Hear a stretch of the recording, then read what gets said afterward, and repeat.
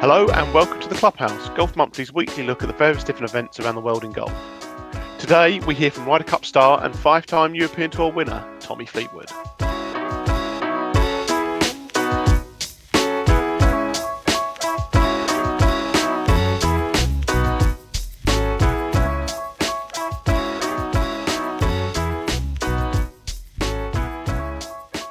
Hi, I'm Paul McGinley, and you're listening to the Golf Monthly Clubhouse podcast.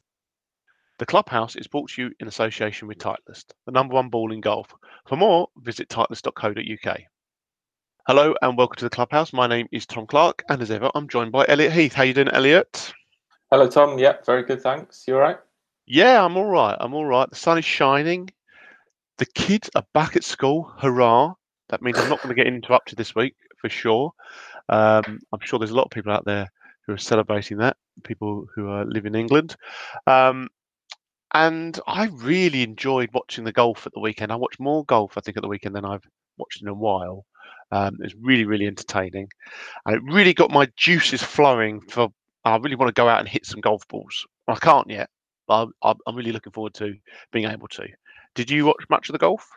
Yeah, I watch loads of it. I basically only ever watch golf these days. My girlfriend is always making remarks about how she turns the telly on and Sky Sports Golf comes on every single time. And we've actually got a new TV box with our provider, and it tells you what your most popular channels are every time. Like you go to the guide, and yeah, Sky Sports Golf is is the number one channel watched in my household.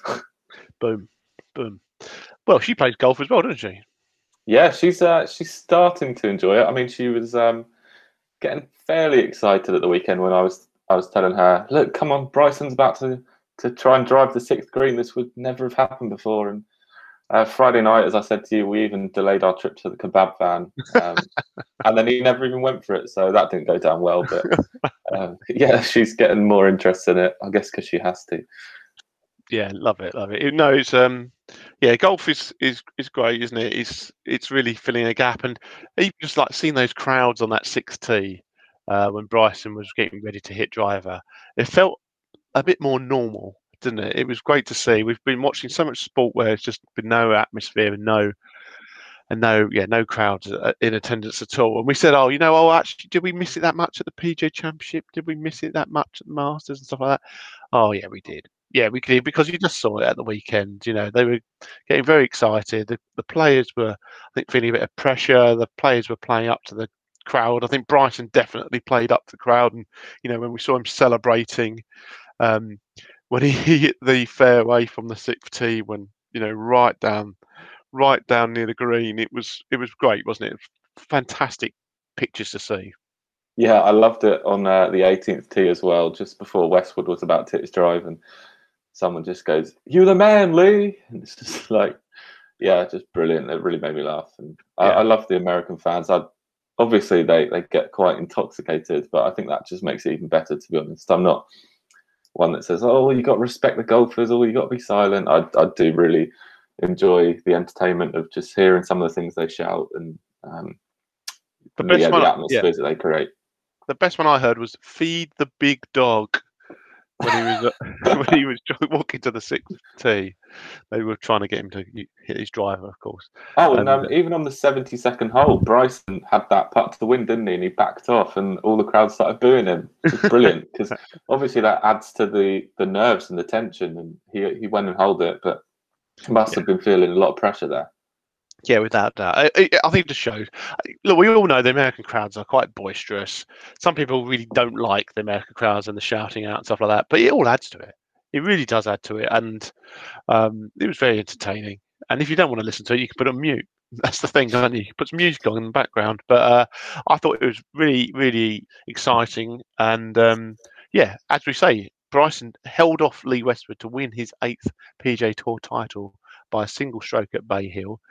The golfing scientist finished at 11 under par for his second title of the season after winning the US Open in September. He's now up to 6th in the world. And the big stories, which we've already spoken about, the weekend where his two monster drives on the 6th hole, where he hit it 370 yards on Saturday and 377 yards on Sunday. Lee Westwood was second, And Rory McIlroy dropped to 10th after closing 76, and it is now outside the world's top 10. So a lot of stuff happened, a lot to chat about, but we've got to start with Bryson, haven't we? He was the main talking point going into the event because he said, "Oh, I'm going to try and drive this 6th hole." And if people hadn't seen it, the reason why this is interesting, from tee to green, what is it? It's about 380 yards, is it right? Something like that? No, it's only 350. 350, sorry, it's 350, but the carry is completely over water. So it's a big, like, boomerang shaped par 5, where usually you have to work out how much of the water you're going to try and take off to hit the fairway. So usually people are aiming pretty straight, but they're actually almost 90 degrees to where the green is because it curves around so much. Because Bryson's been hitting it so far, he suddenly worked out, you know what, I could actually go for the green, but I've got to get all of it because if it's water right up to the edge of the green. So he was seen practicing the shot, wasn't he? In the practice days beforehand, and so that added to the excitement. And although he didn't really go for the green itself, he hit some monster drives, and he got so close to the green in one, didn't he? Yeah, he only had 68 yards in on Saturday, which was just hilarious. And meanwhile, everybody else has got about 250. But yeah, you're right. He didn't actually go for the green. And for the non-Brits listening, I thought Wayne Riley, Radar, in the Sky studio was very funny, saying, "Oh, he's going to come up with an excuse. Oh, he'll say the wind's not right or whatever." But I mean, it was good enough. It was good enough for the crowd. The crowd went crazy. Bryson loved it. But yeah, maybe next year he's actually going to go for the green because, yeah, having a putt for an albatross would be awesome. I did also see some comments negatively about Bryson and what he's doing for the game and all that. And I do think that if everybody starts doing that, it's going to get a little bit boring and mundane. So yeah, I think it's good that Bryson is kind of out there on his own at the moment. And hopefully, I say hopefully, everybody doesn't catch him up. Which I think is probably right because yeah, you kind of need that one guy, don't you, to bring the entertainment. Otherwise, it gets a little bit samey. And that's the thing. He was pure entertainment over this tournament, and that's the thing. That's what golf needs. It's entertainment. It's sport at the end of the day. I know they're playing for huge amounts of money, and some of the best players who have ever played the game have actually been quite boring players because they're so consistent. But Bryson he's nowhere near boring. He is so exciting to watch. He's pure entertainment. I absolutely loved watching him over the weekend. From the very first round, we were going, is he going to hit that? Is he going to try and hit that green? That's all everyone was talking about. And at the end of the 4-day event, he's won the tournament. And he didn't just win it with his drives. He won it with some clutch putting, especially on Sunday, where he held 2 monsters for pars, where we thought, oh, this is the chance. Westwood's going to go into the lead here on his own, and he just suddenly boom, no, shut the door on him. I thought he was really, really impressive. Played some golf. Did he get a bit of luck here and there? Of course he did. He could have gone out of bounds on that first hole where he bogeyed it on Sunday, where he could have had a really big number. He hit it about 5 yards short of some water on another hole. He rode his luck, but there was huge amounts of skill involved. And it was so entertaining. It's some of the most entertaining golf that I can remember ever seeing. Yeah, it was so difficult on that final round as well. I mean, Westwood shot 1 over and finished second. Like we said there, McIlroy shot 76. And a lot of big names as well went backwards. Victor Hovland, who I thought was going to win the tournament after 2 rounds, I think he was like 7 under after 2 rounds or something, ended up shooting 77, 76 on the weekend or something like that. So yeah, it just goes to show you how difficult that course was on the weekend. Yeah. And as we know, you can't play a difficult course in very strong winds without putting really well. So he's just the full golfer, isn't he, when he's on? Yeah, let's remember the year before, Tyrrell Hatton, who won the event, was over par for the weekend. Bay Hill suddenly really become. I think Bay Hill was the hardest course on the normal tour. I think last year. I think some of the stats they were talking about at the weekend. Bay Hill, which was never really on my radar, being a very exciting tournament. Suddenly, it's been. I found it really exciting the last 2 years, but this year in particular. And I think they've got the course set up absolutely brilliantly. They've got some run-off areas around the greens, which means it's tough for the pros if they do miss a green. They've also got some decent rough. If you miss the fairway, you do get penalised. I think just the setup's excellent there. It's really, really good and really, really entertaining. I know Arnold Palmer's obviously not around with us anymore, but he was a great entertainer, wasn't he? He wanted to go out and entertain people and be aggressive and play enjoyable golf. And I think he would have loved to have seen Bryson go into victory on Sunday, wouldn't he? Yeah, play boldly to win is one of his amazing quotes. One of the many great quotes from Arnold Palmer, and DeChambeau did just that, didn't he?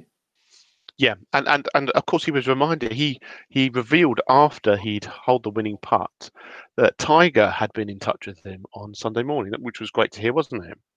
Yeah, really good. Obviously, great to hear that Tiger's watching the golf. Like we saw how touched he was last week when everybody wore the red shirts, and him and DeChambeau are good friends. I remember watching them at the Open a couple of years ago in a practice round. They're Ryder Cup teammates and seem to have a very good bond. So, good to hear from Tiger, and hopefully he'll keep watching and keep commenting on the game, not just this year, but going forward. Yeah, I mean, if anything's going to want to inspire someone to get back into golf, I think it was the golf at the weekend and the craziness of it, but the sheer brilliance of it. And I think Tiger would have really enjoyed seeing Bryson perform so well and to take the victory. I thought he was going to win from about the third hole. He just was fantastic, wasn't he? But there is one person else I want to talk about, and that is Lee Westwood. At the age of 47, I thought he was very, very impressive. He seems to be in a really nice, relaxed state of mind at the moment, really enjoying his golf. I loved it when he celebrated on the sixth tee after he hit his drive and was 160 yards back from Bryson. And he was just like, and he did he copied the celebration from Bryson that Bryson's done on the Saturday. I thought that just shows he's in a really good frame of mind. He's obviously enjoying his golf. He's playing really well, isn't he? Yeah, really good. He's won some massive Rolex Series events the last few years. Obviously got his girlfriend on the bag, had his son on the bag as well. He's got more experience than anybody, and to play the way he does at this age just goes to show you what an absolute legend he is. I mean, he's won in 4 different decades. He's going to make his 11th Ryder Cup team this year, I believe. And he's a lovely bloke, isn't he? He's somebody that you can get behind. He's a bit of a sort of a national sporting hero for us. And I mean, he had a bit of a dodgy 3-putt, didn't he, on the 14th, I think. But apart from that, he was pretty much perfection. And you can't really say he did anything wrong on that final round.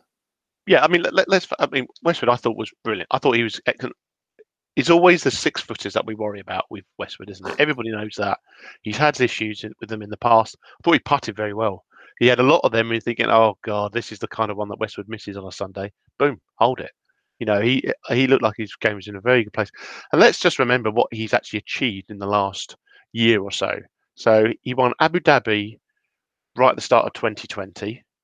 So, and then actually at the Arnold Palmer, he's 4th at the Honda Classic, missed the cut at the Arnold Palmer last year. And at that time, he was around the top 30 in the world. Of course, finished 2nd at the DP World Tour Championship in November, which meant that he won another European Order of Merit, the Race to Dubai. Was it 20 years after his first one, or whatever it was? Yeah. I mean, that is incredible achievement in itself. And then just a few months later, he's challenging for a PGA Tour title again with all these big guns. He's showing that his game is still very, very solid. He's an exceptionally good golfer. Now he's back to 31st in the world, and I wouldn't be surprised if he keeps moving up, especially this year. So, really good to see. As you say, I think he's likelihood that he's going to be in the Ryder Cup team again, isn't it now? Yeah, he can still win a major as well. I mean, he's come so close so many times at basically every single venue. So, give him Augusta, he's got a shot there. Give him the Open, he's got a shot there. Any week he turns up, he can win because, like I said before, the experience, the ball striking is just phenomenal. His putting has been really, really improved the last few years. And his old mate Darren Clark won an Open Championship in his later parts of his career. So, it's definitely not over yet for Lee. And let's face it, where's the Open this year? St George's, where DC won. It would be amazing if Westwood won after him, wouldn't it? And obviously he's in England as well. So let's hope that Westwood has a really, really strong year, and let's hope he continues to perform very well in these big tournaments, because he's a fantastic player. I don't think there'd be many more popular winners of a major, especially this side of the Atlantic, than Lee Westwood. I can't think of anyone else, to be honest with you. So yeah, really enjoyed the golf at the weekend. And then, as we'll find out soon, we're going to talk about the players, which is this coming weekend, which is going to be again more dramatic golf. But before we do that, we're going to hear from Tommy Fleetwood, another great English golfer who also had a very good weekend. He was 10th at Bay Hill. He's recently signed with Tag Heuer, and through them we managed to get an in-depth interview with him to find out a bit more about his game, where he gives some fascinating insights on what makes him such a great golfer. So here is Tommy Fleetwood. Hi, Tommy. Lovely to speak to you. Yeah, you too, mate. How's it been the last few months? How's homeschooling? Are you winning? It varies between the two of them. Oscar is less into the homeschooling than Mo is, but they still do it. Mo stresses out about it a little bit, but we've been fine. Pretty lucky that they're, for the majority of the time, self-sufficient, and then on the odd times they do ask for help. It's not that often, so it's doing all right so far. What's harder, the back nine on a Sunday or acting as a teacher then? Both challenging. It's a good question. It's a very good question. They are both challenging. Lovely. Lots been going on as well, though, despite what's going on in the world. We'll come to your new equipment, but a big new piece of equipment for you is the Tag watch. How are you getting along with that? I know it's the Connected Watch Golf Edition, fantastic piece of kit with some exciting new features. You must be delighted to be on board with the brand.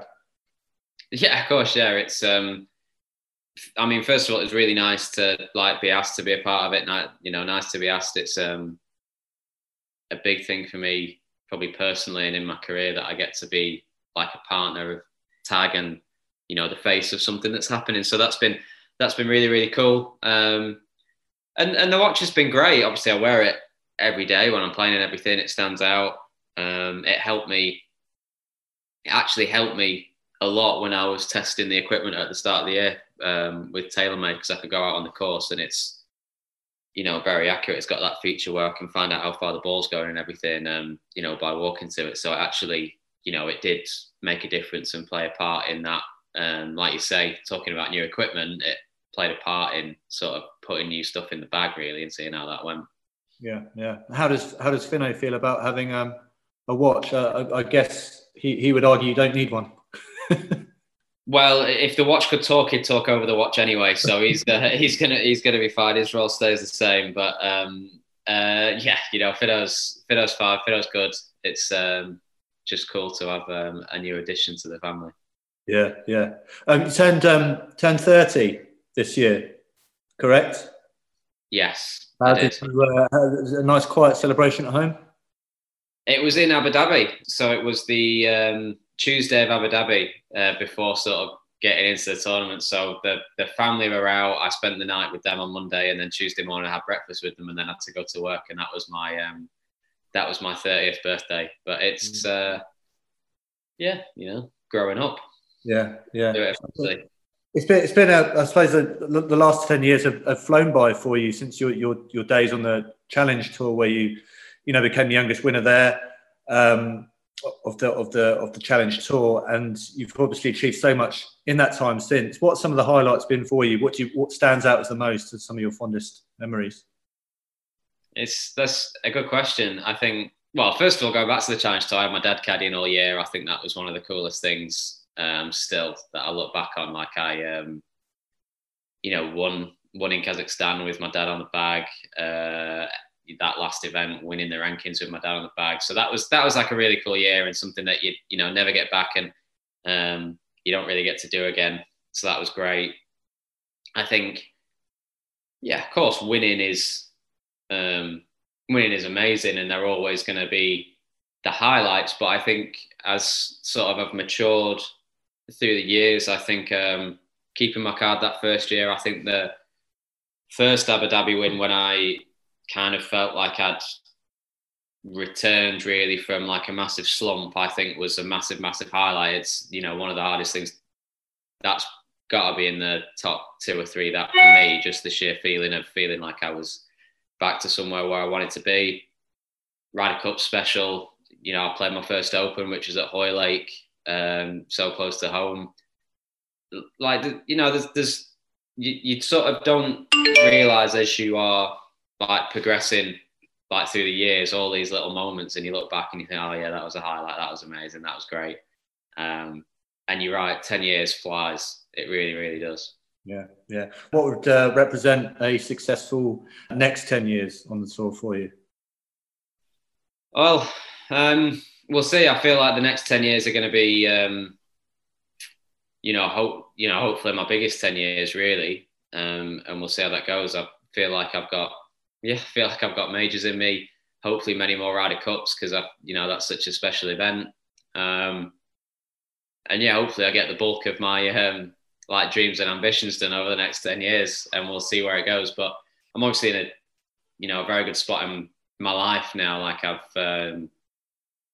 Frankie's 3.5. Like I'm married. I'm sort of settled in so many ways off the course, and I've got 10, 11 years of experience under my belt. So hopefully these are coming into my peak years where I do actually achieve the things that I have dreamed of and I kind of expect of myself. But again, I always say you never know what's going to happen, so we'll just take it as it comes. Yeah, you mentioned there you're settled off the course. Where's home for you? I know you're in the Northwest. Where's home for you when you're sort of traveling, on the other side of the pond?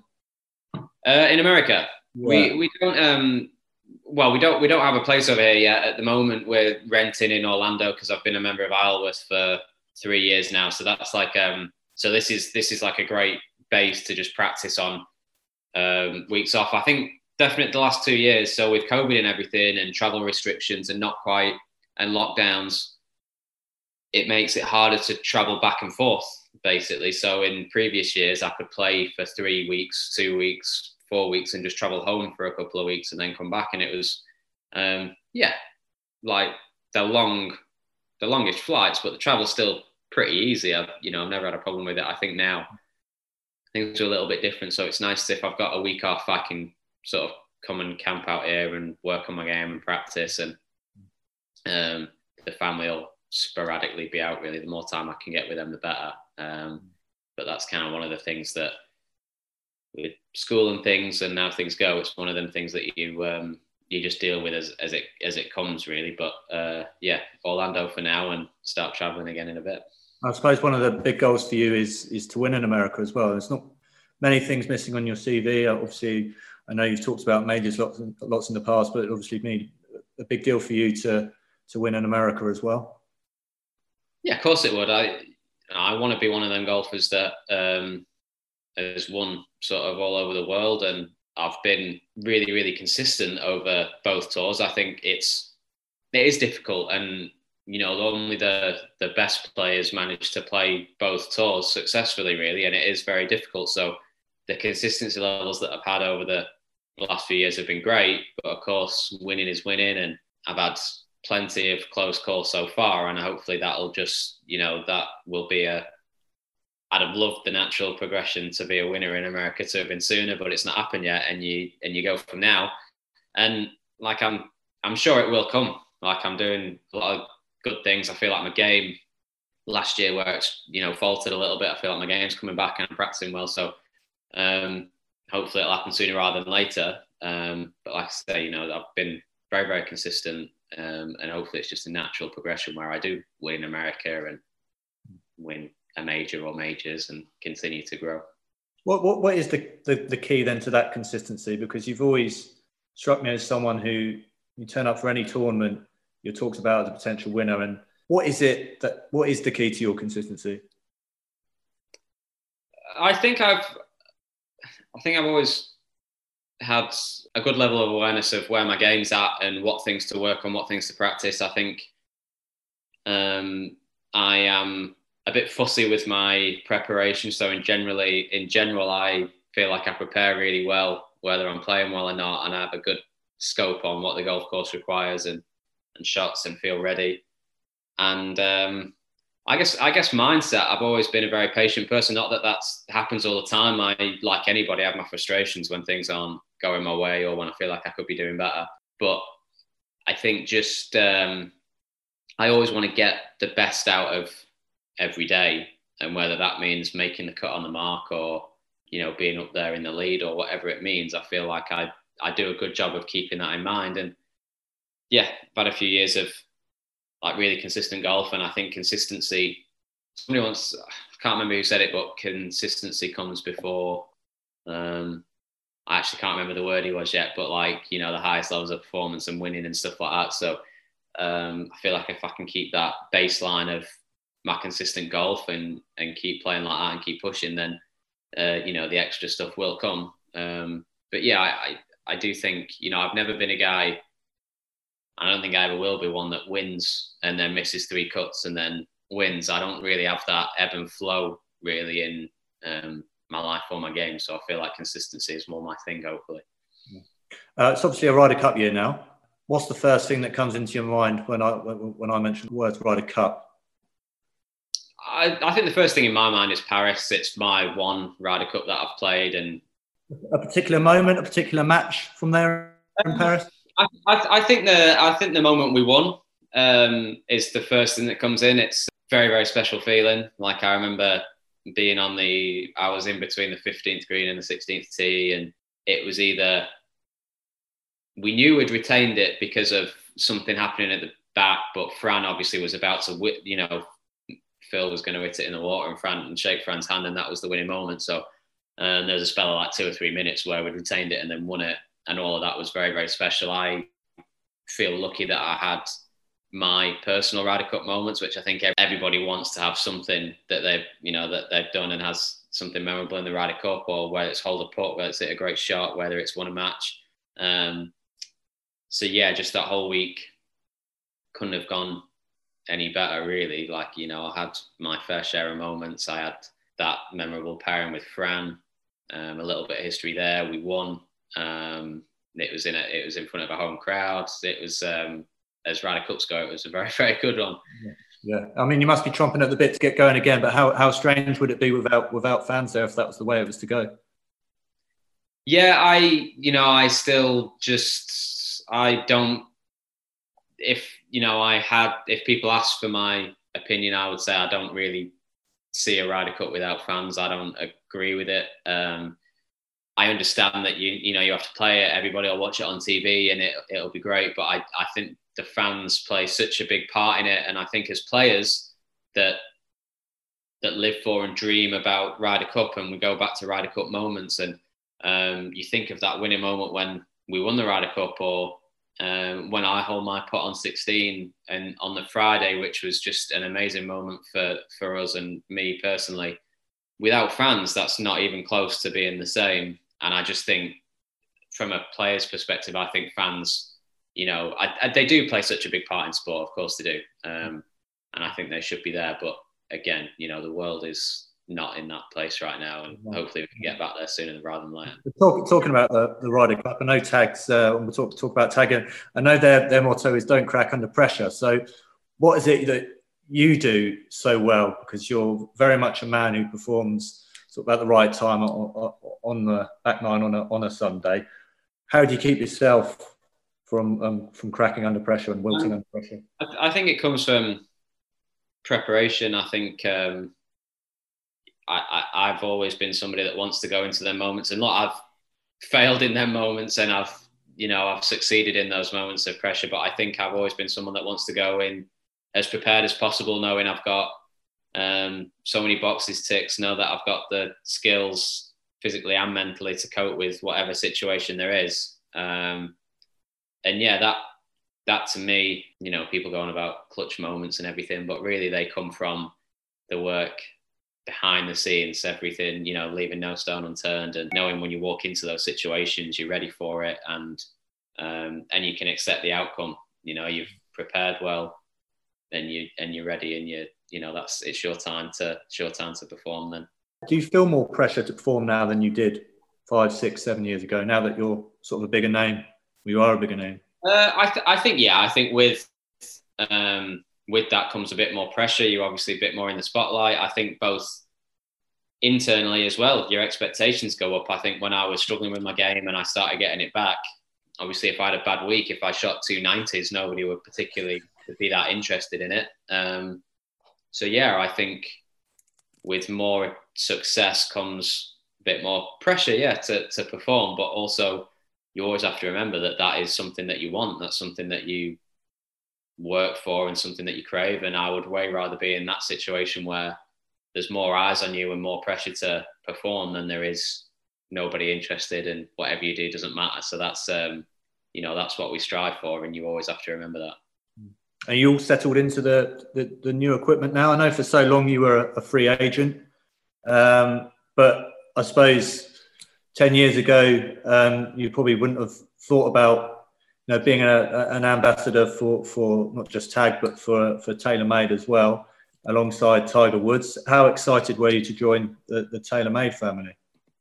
It's been great, and yeah, since Nike stopped making clubs, I made the conscious decision to either, my game was coming back at the time, so I said I'm going to keep that equipment in while I'm getting better and working towards, you know, getting back to where I want to be. Then TaylorMade were actually the first clubs that I tried and went to when I started fiddling with things. And yeah, it's been nice having that freedom, but I've realised since I've been part of the TaylorMade family, and since, you know, the guys at Tag have been behind me and backing me as well, actually having people supporting you and behind you and working with you on things is really, really nice and really, really cool. And everybody's in it together, and you get so much more help and benefits from those guys pushing behind the scenes as well and helping you in every way, that it's been great for me. And it's been like a breath of fresh air really this year to have those guys behind me.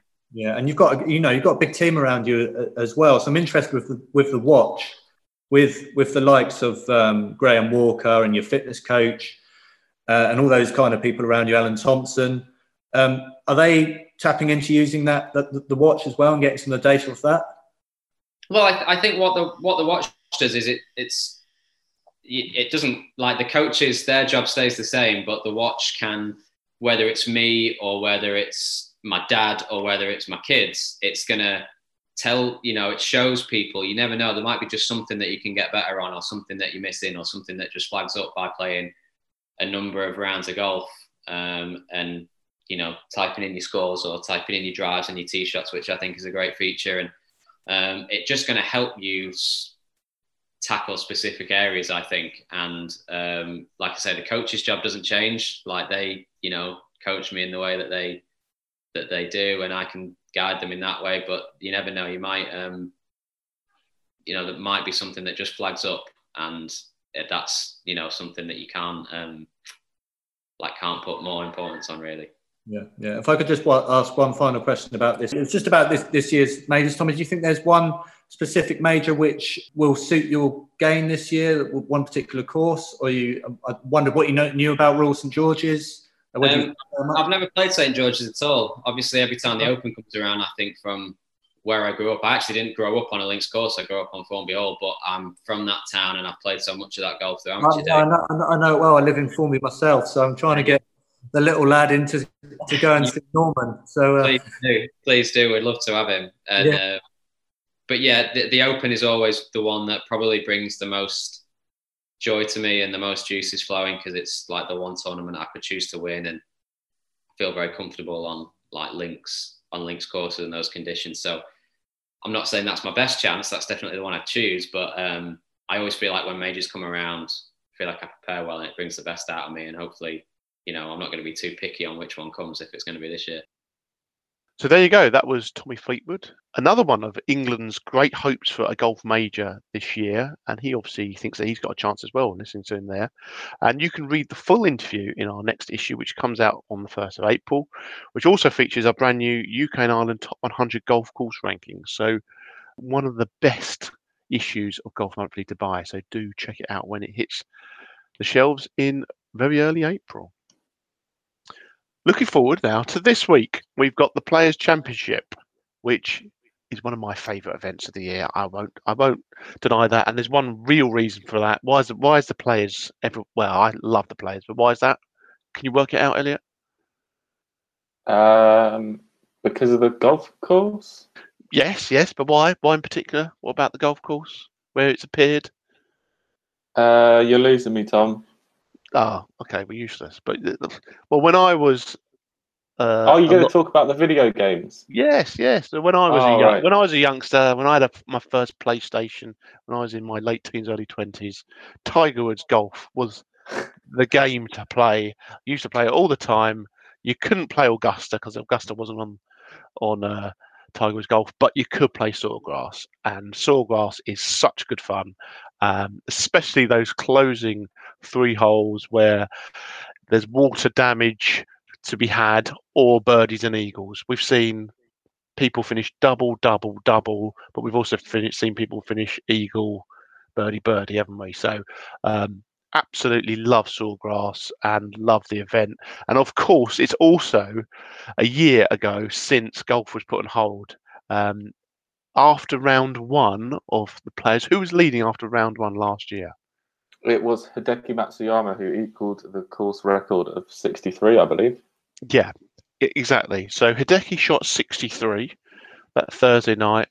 Rory was defending champion. Everyone was enjoying it, but the world was about to change, wasn't it? I was at Centre Parks as well. I don't know if you remember that. In my own little bubble, away from the world, not really knowing what was going on. Every now looking at my phone, going, "What's going on? The Players is cancelled. What, Augusta's cancelled? What?" Didn't know what was going on. So it was all a bit crazy. But it's a year ago, and it's great that we are back at Sawgrass this year, and we hope to see some great entertaining because it is brilliant. It's of course the unofficial 5th major, as it's known, and a very impressive 48 of the world's top 50 players are in the field this week. Koepka and Wolf are missing. Justin Rose is also missing as well. Many of these reasons because of injuries. Rose, of course, having to withdraw from Bay Hill during the tournament last week. What's one of your favourite moments of the Players, Elliot, from the past events? Well, 20 years ago, Tiger Woods, better than most. That putt on the 17th hole was brilliant. I got good memories of Sergio winning there as well. Stenson won as well. I thought McIlroy winning last time out was fantastic. So many memories, but none like weird ones that come to mind. What about you? Stenson, I always remember Stenson winning because he was so relaxed in that final round. Can you remember how he teed it up? He wasn't using a tee. He just got like his wedge and just duffed the ground and the teeing area, and then just put his ball and hit it with his 3-wood. Can you remember that? No. He was so relaxed; it was ridiculous. That's when he was absolutely on fire. His ball striking was incredible. Also, can you remember Ricky Fowler winning there? Yeah, that was a very impressive final day, wasn't it? Yeah, so did he birdie 17 twice or something? Did he win it in a playoff on the 17th? I think he birdied it 3 times. 3 times. Amazing performance from Ricky, and it's I hope Ricky's obviously is having struggles with his game at the moment. It was good to see that he managed to scramble and make the cut last week, but he's someone who, well, I think it's great to have him playing well. So he's obviously not playing well at the moment, but maybe Sawgrass can inspire him this week. It could also chew him up and spit him out. It's such a tough course. So I think Sawgrass is brilliant. I love it. It's one of those places where it's great to go and see. I know all we'll see for the next week is the Island Green. That's all they do on the sky, isn't it? They just seem to go round and round and round. Just going on and on and on about it. But I think the rest of the course is also fantastic as well. So before we talk about who want to tip, I saw a little article earlier about something else that Bryson could do differently on Sawgrass, which we haven't seen before. So much like we've never seen anyone trying to drive the 6th at Bay Hill, I thought that Bryson might be trying to play the 18th at Sawgrass differently and try and hit it left onto the 9th fairway because he'll have a better angling and there's less danger over there. Do you think he's going to do that? No, I have to say this is a ridiculous story. I would give you odds of 200 to 1 that he tries that. Why do you think that? Well, they were saying there's a bunker over there, there's trees. He's playing down the wrong hole, which is a very wrong thing to do, I think, on professional golf. And apparently it would leave him like 175 yards in anyway. And if he gets it wrong, he's going to be in the rough with a blind shot when he's already said he can just hit a 4-iron down the fairway and then an 8 or 9-iron onto the green. So, no, I don't think there's any chance of this happening this week. But it's nice to talk about. That's the thing which it is when it's Bryson, it does feel like you're almost playing in a computer game where you've got like these cheats or you've worked out a secret way of doing something where you go, I'm not actually going to aim over there. I'm going to go and aim somewhere else. And because it's like Mario Kart, where there's always like a little shortcut on the track that only the experts know. Exactly. It's just the entertainment factor of Bryson, isn't it? That you can actually start talking about this stuff. He probably, but I think you're right. I don't think he's going to do that at all. But because if you play 18, you can play 18 reasonably straightforward. It's all about your tee shot, really. If you get your tee shot in play, then you're in play. And as you say, as he hits his irons so far, he can get it up there with his irons anyway. So, but it's interesting, isn't it? It is interesting. So who do you think is going to do well this week?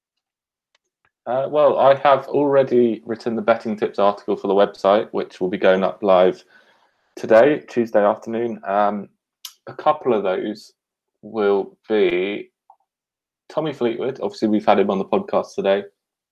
The top 10 last week. I think he was tied 5th here in 2019. Never won on US soil, but has come close a lot of times. And I don't really feel like we've seen the best of him for a while. So he's probably due a big week. And obviously we know how good he is at getting the job done. So hopefully he can get over the line. And also I really like the look of Jason Day, won in 2016. Actually, Tom, that is one of my best memories of TPC Sawgrass in 2016, the 3rd round, when they basically lost the greens, and Jason Day was world number 1. Ken Duke shot 65, which was about 7 shots better than the field average. And Day was absolutely brilliant that week. And I love Jason Day. I think he's in pretty good form at the moment, actually. So yeah, I would like to see Day, Fleetwood, or 2 others win this week, which will be revealed on the website later. Well, I like the tension building up here. It's perfect. No, you've actually just reminded me of something else as well, which I was just checking, and it's a bit annoying. I don't think he's playing. But do you remember Eddie Pepperell played really well at Sawgrass 2 years ago? Yeah, it was Qatar Masters week when he was defending champion. Yeah, and he played and he said how much he thought he suited his eye, and that just you talk about Fleetwood just then reminded me that Pepperell was also up there, but he's not playing, so that's frustrating. But I think do you remember Jonathan Vegas hold like 100-foot putt on the 17th as well or something?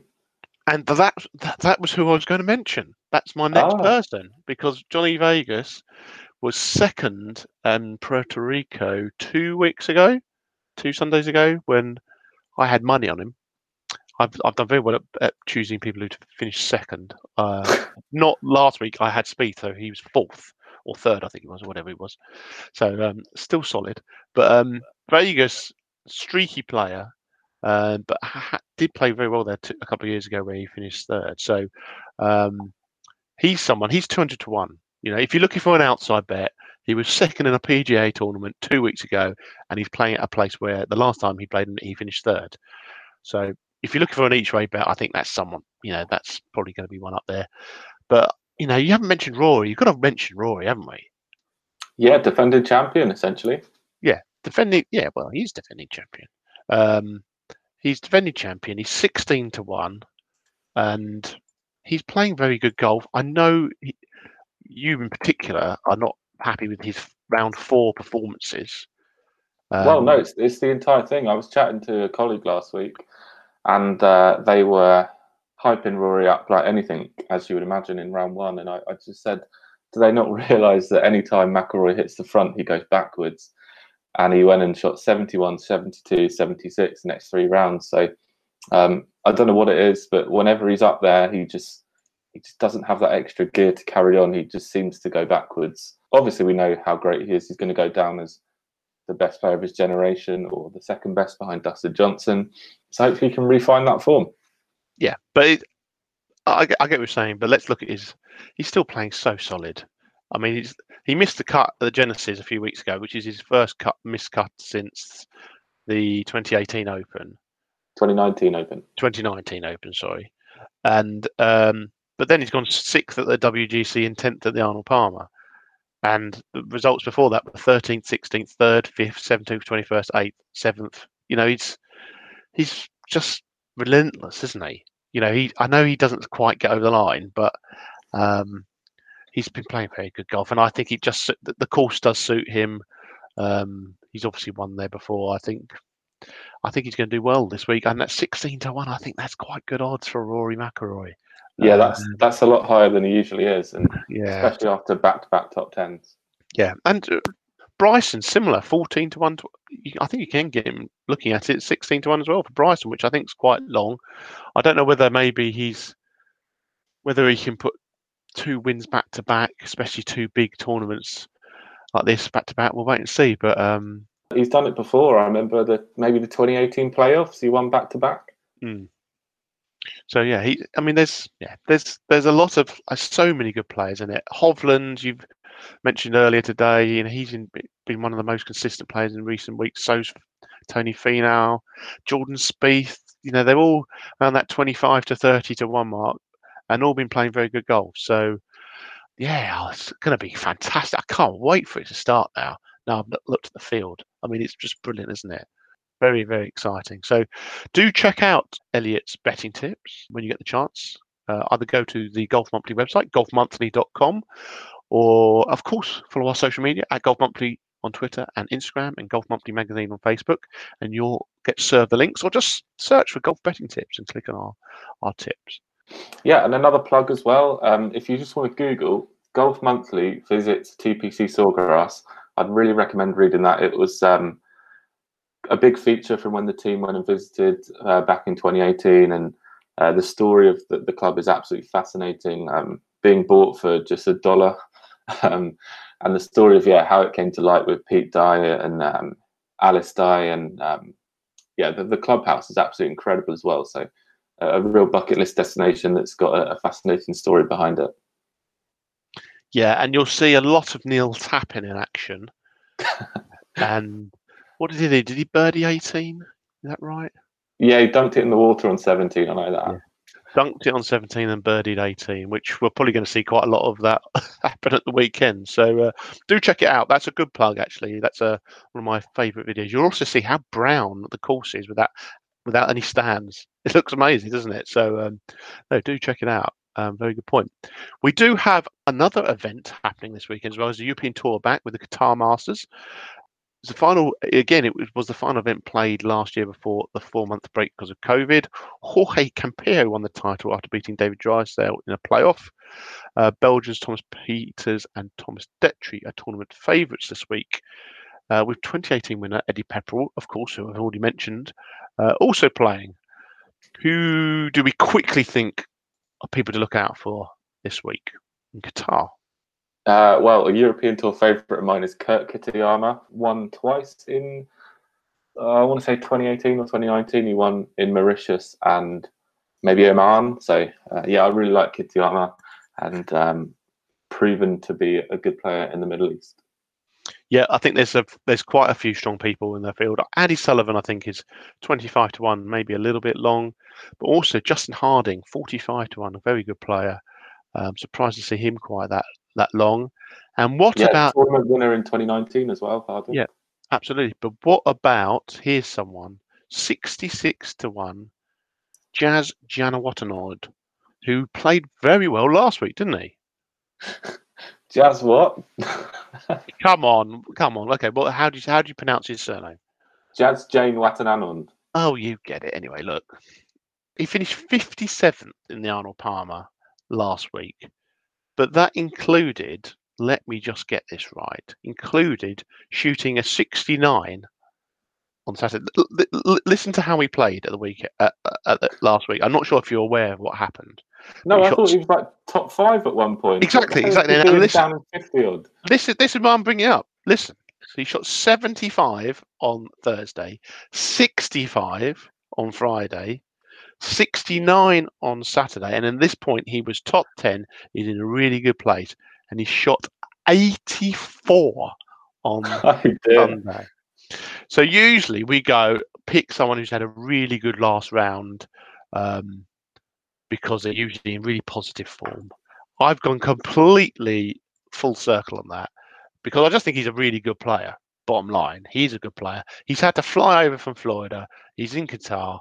There's so many things betting against him, but I just think he's such a good player. 66-1. There you go. That's my outside spot. What do you think about that? Yeah, brilliant. I love Jazz. He's a very, very strong winner over in Asia, and he's still very young. Went very well at the PGA Championship. Maybe when it was at Bethpage when Koepka won. But yeah, I can't believe that he's so far down the leaderboard. So I remember seeing him pop up, and I was like, wow, Jazz is in the top 5 or something. But yeah, brilliant player, and I do quite like that. Yeah, so there you go. But there'll be full betting tips again on the Golf Monthly website, golfmonthly.com. If you want to check them out, they'll be live today as well. So load of great golf to be had this weekend. Again, we're really looking forward to it. Elliot, thanks again for your time today. Yeah, thanks, Tom. Good chatting. No worries. One more week closer to golf returning. It won't be long now. So stay with it. Stick with it. Stay positive. All that rubbish. So everyone else, you stay positive as well. Enjoy the golf this weekend, and we'll talk to you again next week.